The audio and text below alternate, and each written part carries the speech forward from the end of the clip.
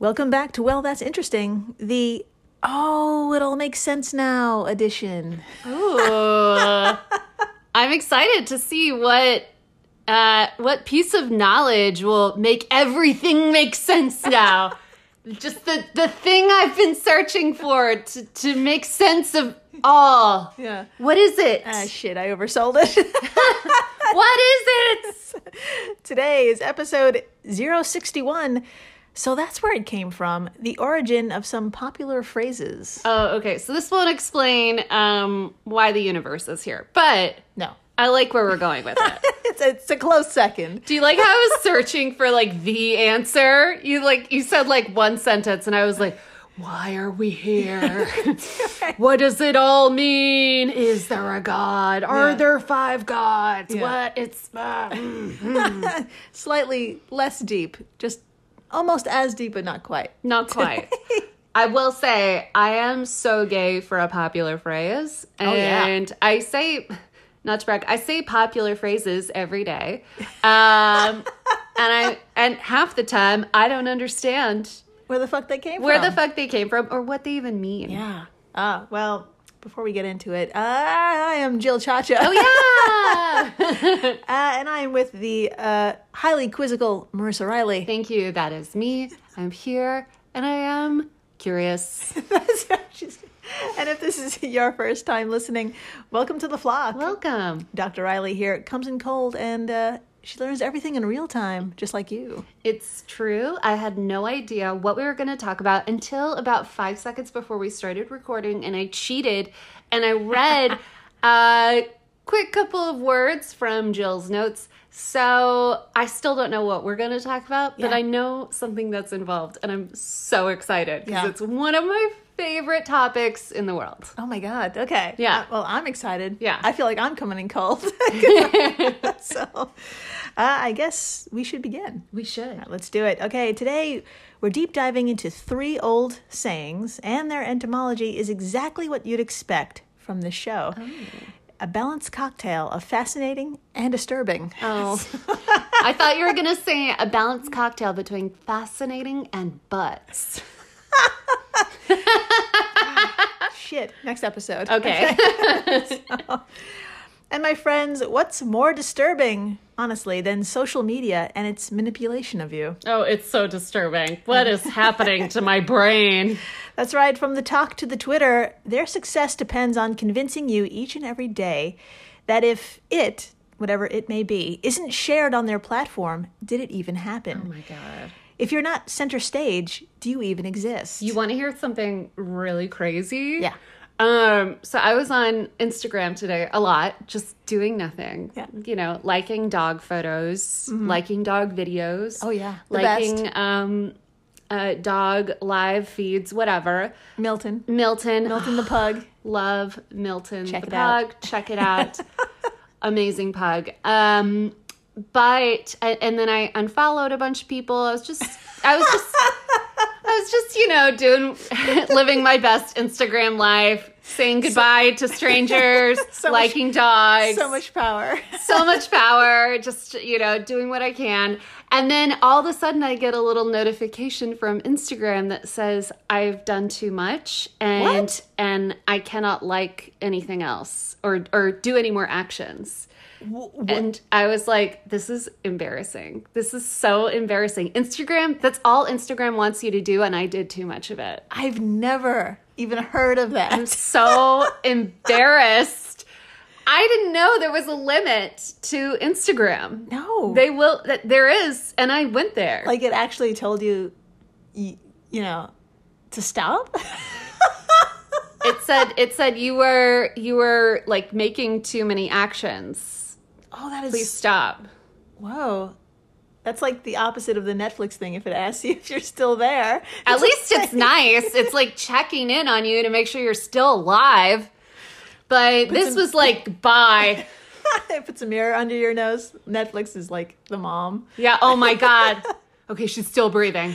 Well, thank God. More new girl. I've never heard of Instagram cutting off the supply. Whoa. Well, I have. And so I had to, get out of Instagram and go on to Pinterest. I had scrolling. But anyways, point being, it's, I don't know what the point is. It fries your brain to the point where you don't understand anything That's anymore. an accomplishment.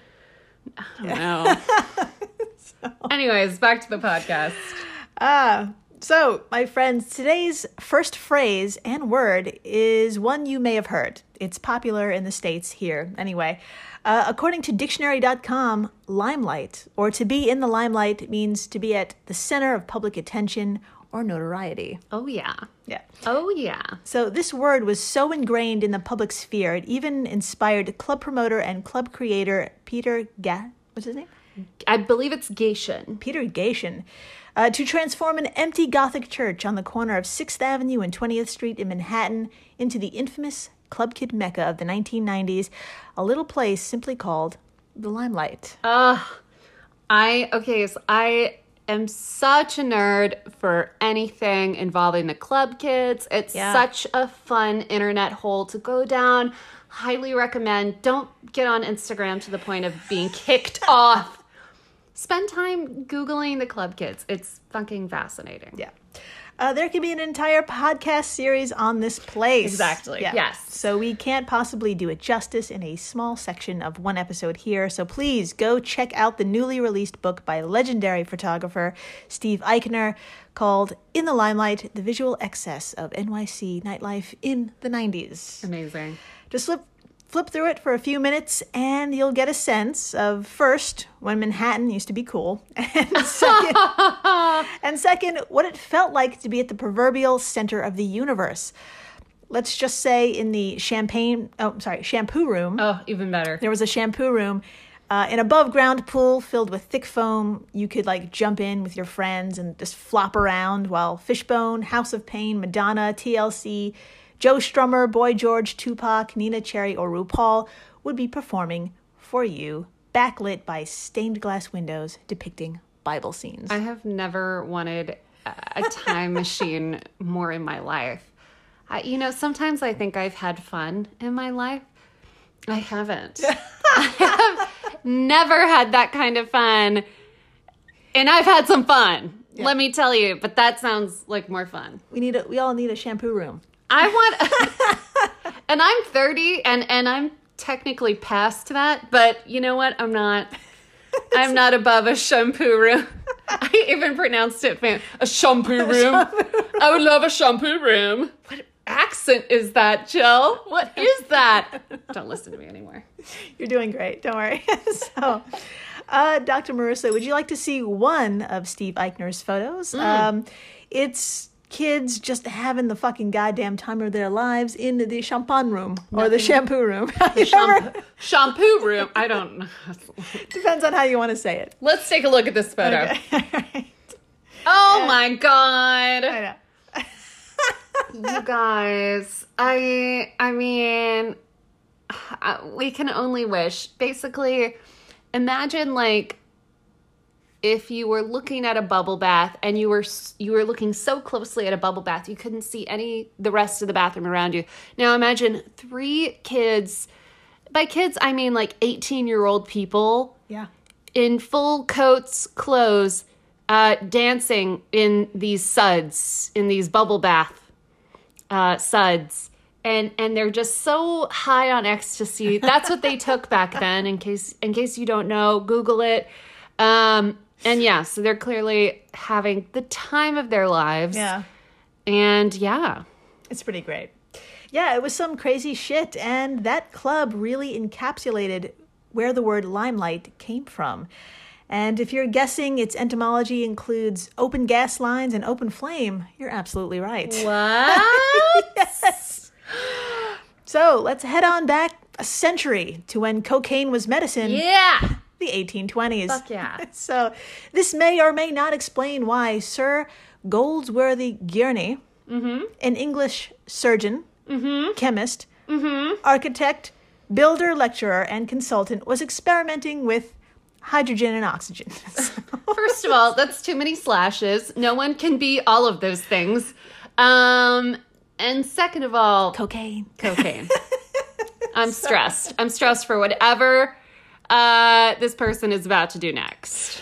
So Anyway, he discovered that if you funneled a mix of 2 parts hydrogen to 1 part oxygen through a pipe, and at the end of the pipe was an open flame, boy howdy, you've made yourself a controlled fire burning at such a high temperature you could use it to weld. Whoa, okay. Yeah, that's right. We've got our first portable blowtorch of sorts, basically. Good times. Yeah. I'm also still worried. Yeah.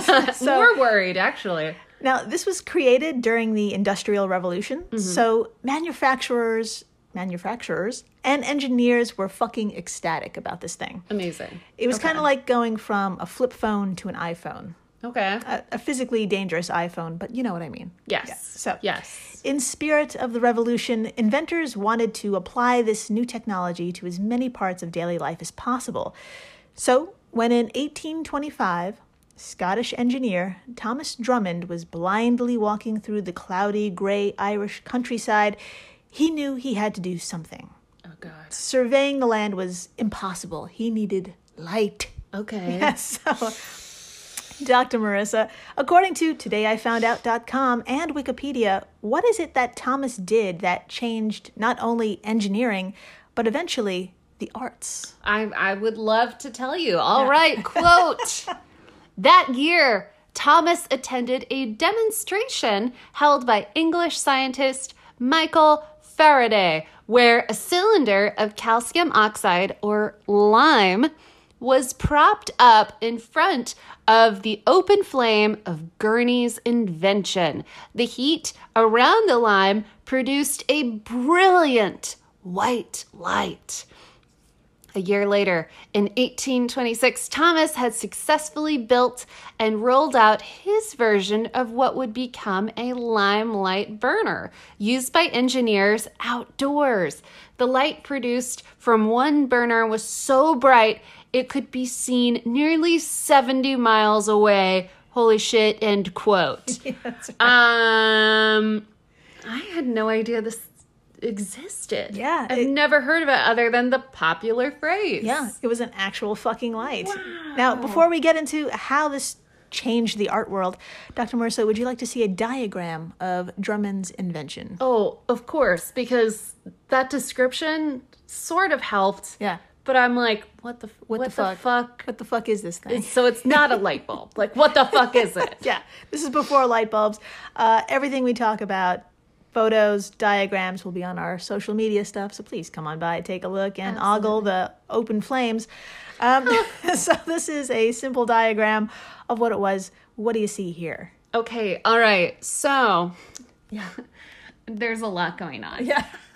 Okay, so on the left side, I see what looks like a cylinder of calcium oxide, which is the lime. The lime. Correct? Okay. So right next to it is the little burner, is the little flame. Yep. And then it's got, in the picture, it's got a little flame that's basically touching the lime.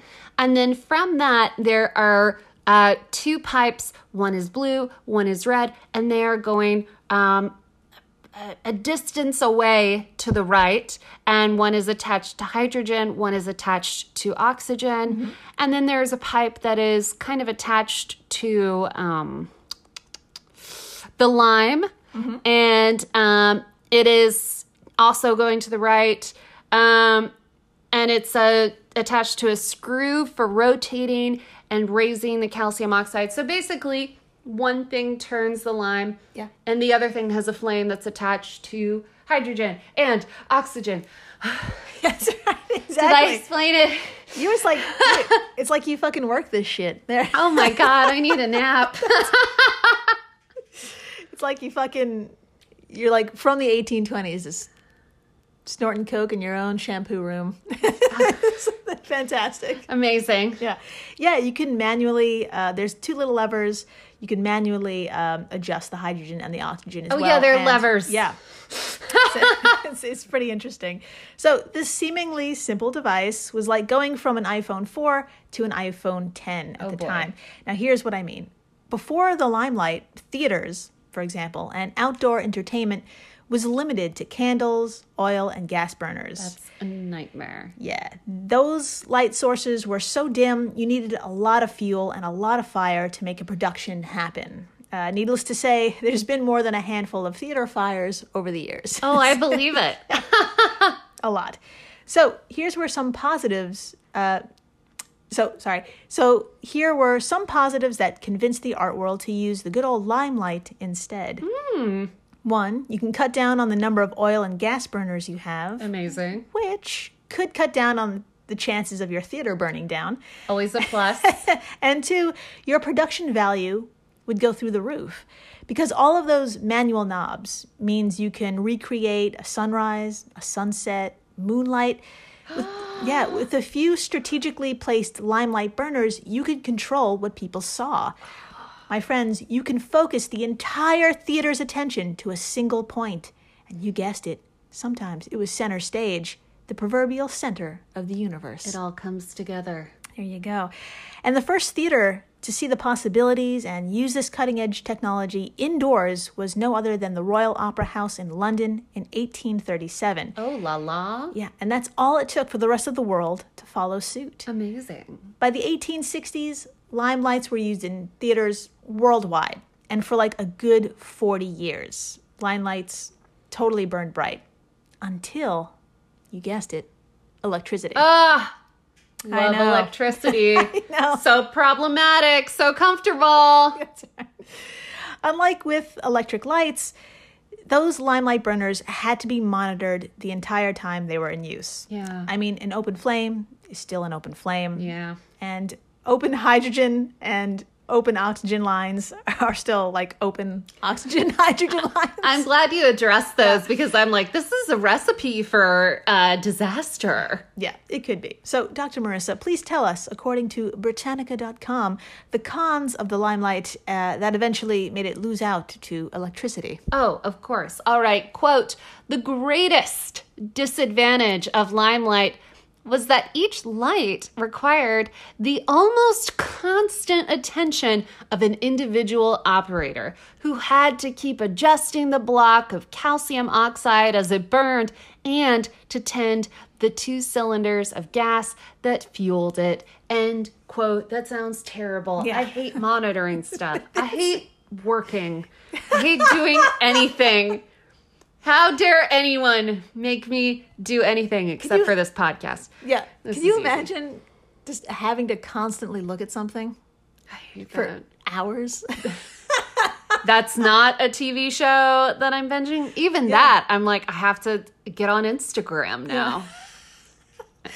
We need to talk about that later. So My Instagram addiction. So embarrassed. my friends, compared to electricity, which can be controlled with the flick of a switch, this stuff was complicated and costly. So with that, the short life of limelights had come to an end. Aww. But, there's always a but, their impact was so damn transformative, the word itself never left popular culture. Oh. The first time the word was seen in print, not used to signify lighting, but the focus of attention, was in a New York Times article in 1902. Oh. My friends, some things don't change, because the first time it was used in print, get this, it was used to highlight a disgraced, corrupt cop. Holy shit. Yes. Oh my God. I love it. That's so funny. I know. Dr. Marissa, please read a brief excerpt from that old-timey news article. Oh my God. Okay. Quote, William S. Devery was in the limelight last evening. Tens of thousands of people of the district crowded the streets in the neighborhood and shouted the name of the ex-chief of police of New York. End quote. Yes. So, just going to say what's going on here. Long story short, this officer was charged with bribery and extortion in 1897. Got it. Was investigated by a committee set up by Teddy Roosevelt himself in 1899. Oh my God. And was still in a position of authority until finally booted from office in 1902 and was met by that unruly mob. Good times. Oh, but don't worry. He died rich because that's the world we live in. I'm sorry. I'm so sorry. Damn it. I was like, justice for New York. Nope. No. Yeah, he made a shit ton of money. He was involved in like the New York Yankees. It's gross. Look him up if you want to. But sad that anyway, so little has changed. So that's the history of Limelight. I love it. And after the break, our fun continues. You don't want to miss our entomology extravaganza. Ooh. Stay tuned. Please do. Step into the world of power, loyalty, and luck. I'm gonna make him an offer he can't refuse. With family, cannolis, and spins mean everything. Now, you wanna get mixed up in the family business. Introducing The Godfather at ChumbaCasino.com. Test your luck in the shadowy world of The Godfather slot. Someday, I will call upon you to do a service for me. Play The Godfather now at ChumbaCasino.com. Welcome to the family. No purchase necessary. VGW Group. Void where prohibited by law. 18 plus. Terms and conditions apply. I'm Jane Perlez, longtime foreign correspondent and former Beijing bureau chief for the New York Times. I've been a foreign correspondent in lots of places: Somalia, Indonesia, Pakistan, but nowhere as important to the world as China. I mean, China is not dropping anti-democratic paratroopers into Montana. But of course, we did see things like the weather balloon/spy balloon riveting the whole country for a week.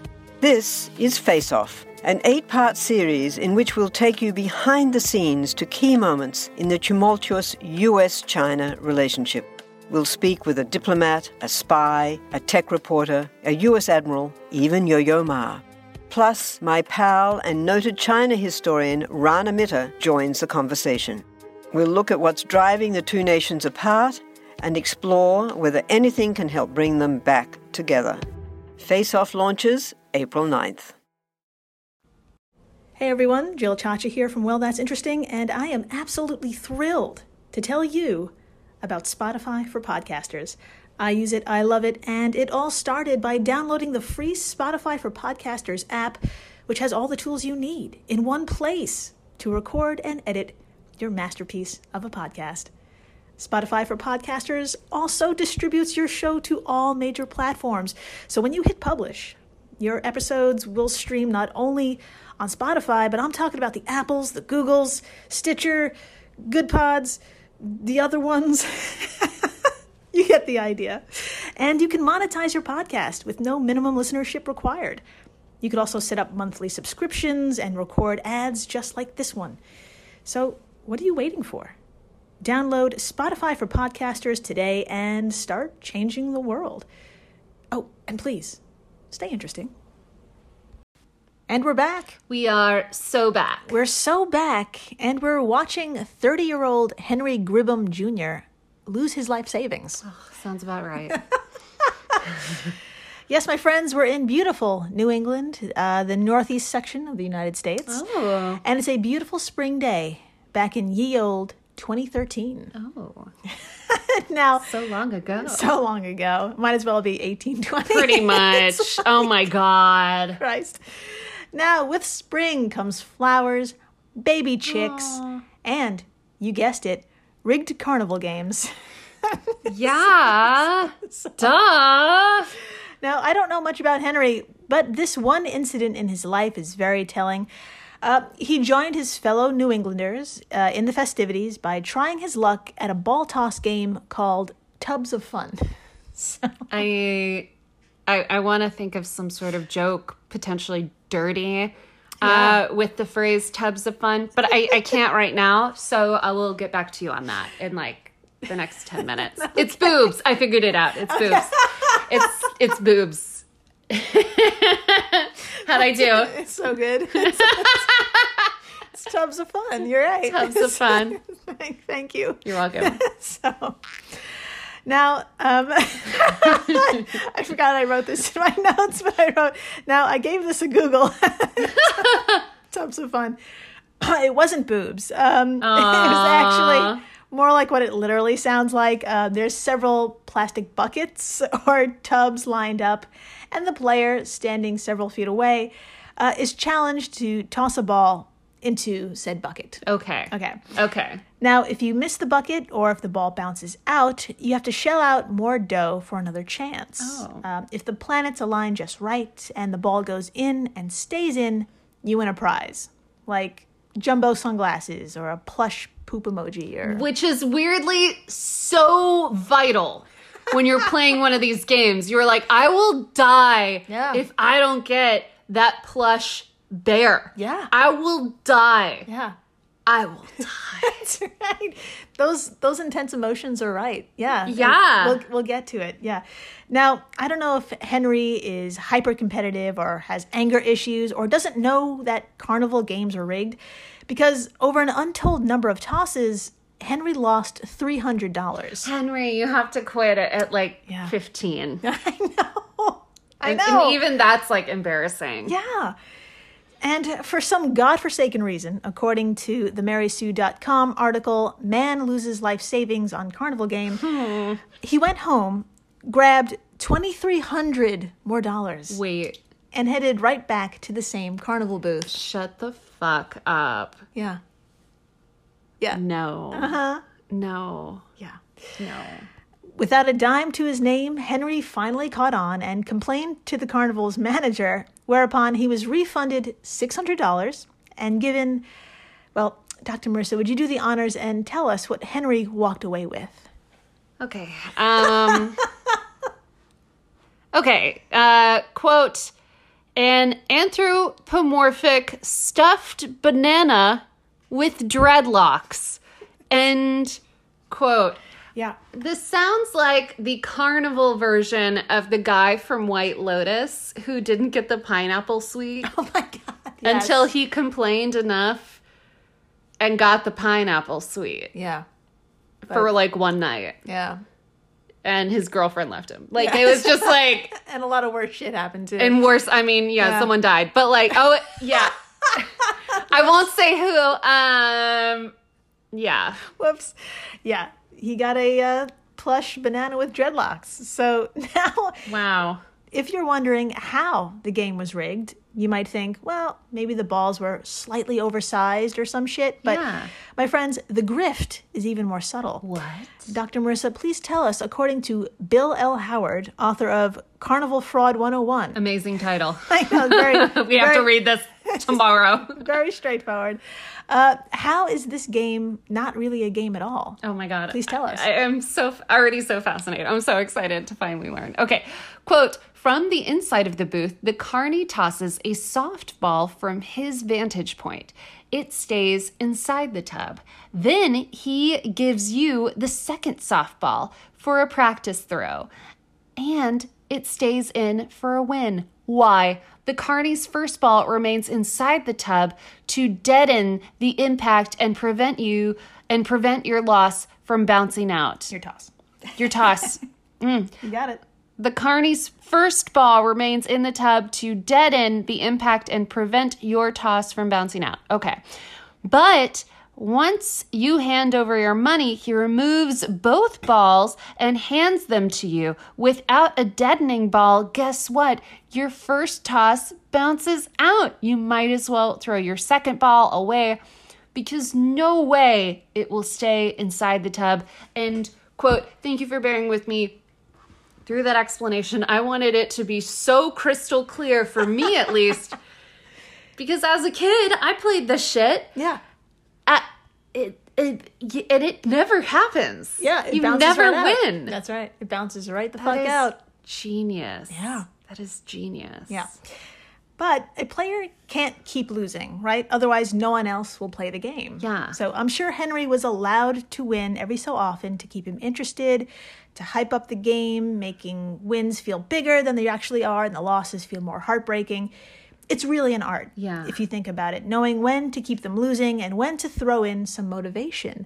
A phrase like, close but no cigar. Oh. Yeah, this is an old one, but that's right, my friends. This very American phrase was born out of a very American pastime, grifting people at carnival games. I love it. Yeah. It's one of my favorite American pastimes. Amazing. Now, if you're not too familiar with it, good old Wiktionary defines it thusly. Close but no cigar is used to indicate that one is almost correct or has almost succeeded, but not quite. Yes, I have heard it. Yeah. Back in the late 19th and 20th century, carnies would belt this phrase out to unknowing participants, all in hopes to keep them playing. Oh. Now, I know what you're thinking. Why the fuck a cigar? Yes, I am thinking that. That's a great question. Well, the answer is kind of simple. They didn't have plush bananas with dreadlocks back then. What a shame. So get this, to one and all, young and old, they handed out cigars. What? And because carnivals traveled, the phrase spread far and wide and quickly made its way into the American vernacular, showing up in print as early as 1929. Interesting. I can't believe they gave cigars away to kids. Why would the kids even want to play? To get the cigars. Did kids like cigars? Yes. Did kids smoke cigars? It's in the 20s? Come on. They had to. They did? That was probably medicine. But I'm talking about like a 5-year-old kid. Did a 5-year-old kid smoke a cigar? I mean, Jill, I'm having a moment. You're having a moment? I'm having a moment. yeah. Oh my God. Okay, let's continue with the podcast. I mean, I'm assuming going to the doctor was really just going to the carnival, going to the carny. For cigars? Do kids even... I don't even like cigars. I think they're gross. And I'm like, you know, someone who likes substances. Like, I like a good time. But, like, cigars? Cigars, man. They're gross. Oh. Not to a 5-year-old. Oh, my God. Okay, sorry. So, according to todayifoundout.com, it was the year, 1929 was the year an article in the Long Island Press used the entire phrase as a headline to sum up the shortcomings of Hugo Straub, who finished second in not one, but 2 presidential races. Ouch. Ouch, Hugo. Yeah. Hopefully he didn't lose his life savings also. You did, definitely. Probably. 100%. 2 presidential races, probably. Oh, yeah, you're broke after that. So, okay, now we've covered 2 very American phrases. Oh, yes. So I thought for our last one, you know what, I'm absolutely certain everyone listening has used it, has said it, and dreads it. My friends, it's one word, okay? Okay. And it's a hefty one. Deadline. Oh. I have a love-hate relationship with deadline. Yeah. On the one hand, I hate it. Yeah. But on the other hand, I hate it as well. Yeah. But I will get something done. So motivational. Yes. There's hate, and then there's hate with, progress? I don't know. Hate with progress. That actually makes a lot of sense, and we'll get to it. Okay. I'm glad you brought that up. Okay. So if this strikes fear into your heart and makes you feel super uncomfortable, Yes. there's a pretty damn good reason why. It's got one bloody history, and its roots are planted in 19th century warfare. Of course it is. Of course it is. The word was coined sometime between 1861 and 1865 during, you guessed it, the American Civil War. Ouch. Yeah. Ouch. Yeah. And at the time, the word was quite literal. There was a line, and if you crossed it, you'd be shot. It's so literal. Yeah. So, Dr. Marissa, please tell us how it came to be about and in what context was it initially used. Here you go. I will tell you. Okay. From todayifoundout.com, quote, according to author Christine Amir, deadline was coined at the hellish Andersonville, Georgia prison camp. Oh my God. Yep. And first appeared in writing in the report of Confederate Inspector General Colonel D.T. Chandler on July 5th, 1864. In describing the horrific conditions, he famously wrote, The federal prisoners of war are confined within a stockade 15 feet high of roughly hewn pine logs about 8 inches in diameter, inserted 5 feet into the ground, enclosing an area of 540 to 260 yards. A railing around the inside of the stockade and about 20 feet from it constitutes the deadline, beyond which the prisoners are not allowed to pass day or night under penalty of being shot. As a large portion of the stockade is at present unfit for occupation, this gives somewhat less than 6 square feet to each prisoner.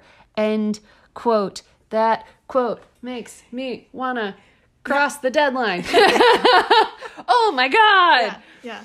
It's its own Squid Game, basically. Yeah, but with less Just pizzazz, yeah, like that's right. Art direction. Yeah, and plot. Yeah, exactly. Yes. So this is a terrible, terrible fucking bummer. But good news. This military term and technique quickly spread, being used in prisons across the land. Great. It should be no surprise then, by the early 1900s, this infamous word reached the general public. Oh, no. There, its meaning changed just a smidge. Just a smidge. From a literal line that shouldn't be crossed to a figurative one. Mm-hmm. One of the earliest examples of this use in print could be found in the short story called The Enchanted Profile. Oh. It was written in 1909. And boy, howdy, it sure sounds like it. Oh, my God. The word shows up in a description of a female character named Miss Ida Bates. Ida Bates. Miss Ida Bates. Brace yourself. I'm going to read it, okay? All right. So- I'm braced. Okay, it states thusly.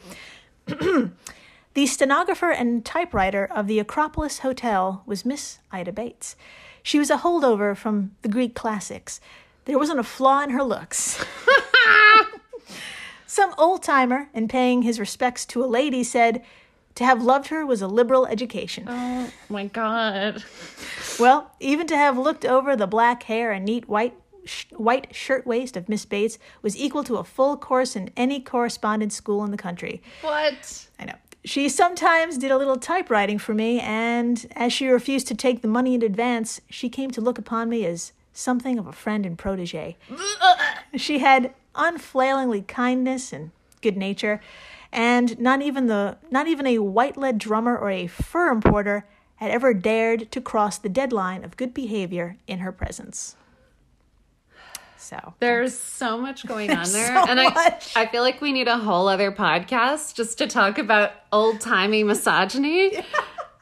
She that's basically him. Yeah. Wow. This is like the Louis C.K. apology. It's like, I'm sorry they admired me.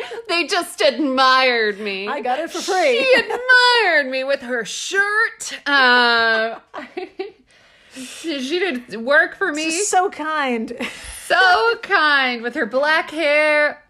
I don't know. So, yeah. So funny. So, yeah. And blah, blah, blah. So, it's just a smattering of misogyny. So, anyway, by the time the roaring, modern, booming, flapping, chain-smoking 1920s rolled around, Hell yeah. the term changed once more into what we know today. Yeah. Which is kind of like a merging of the two previous ideas. Agreed. Yeah. Yes. Dr. Marissa, the book America in So Many Words by Alan Metcalf and David K. Barnhart, I think, explained it best. So please tell us what initiated the shift and how it combines the terror of death and the terror of consequences. Oh my God. Please tell us. I would love to. All right, quote, it was never the newspaper business It was. Oh. This is how, traumatized I am by this word. This is not part of the quote. This is just my reaction. And her hand is fully in her face. So embarrassed. Oh my God. Okay, let's do this again. Okay.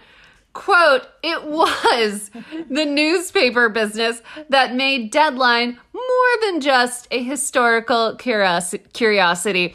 To have the latest news and to still get a newspaper printed and distributed on time requires strict time limits for those who write it. Yet, many are the excuses for writers who go beyond their allotted time.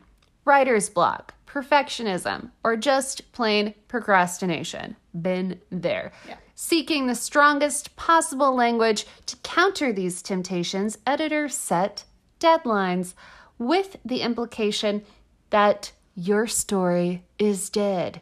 You are dead if you go beyond this time to finish it. Whew. Yeah. Our urgent 20th century has made such deadlines essential, not just for reporters and other writers, but in every kind of activity.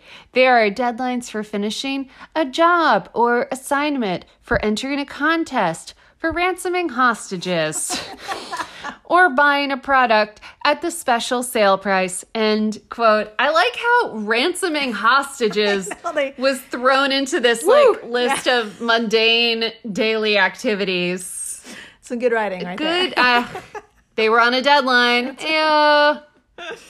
Yes, my friends, a word taken from the battlefield and prisons and applied to our capitalist 24/7 content media-driven world is pretty spot on. Yeah. Pretty spot on. So, what can I say? But please, rate, subscribe, tell your friends about, well, that's interesting. Do it! And where Deadline, Limelight, and the cigar thing came from. From kids smoking cigars. Yeah, that's right. Can you believe it? I still can't. But please, stay interesting. Please do.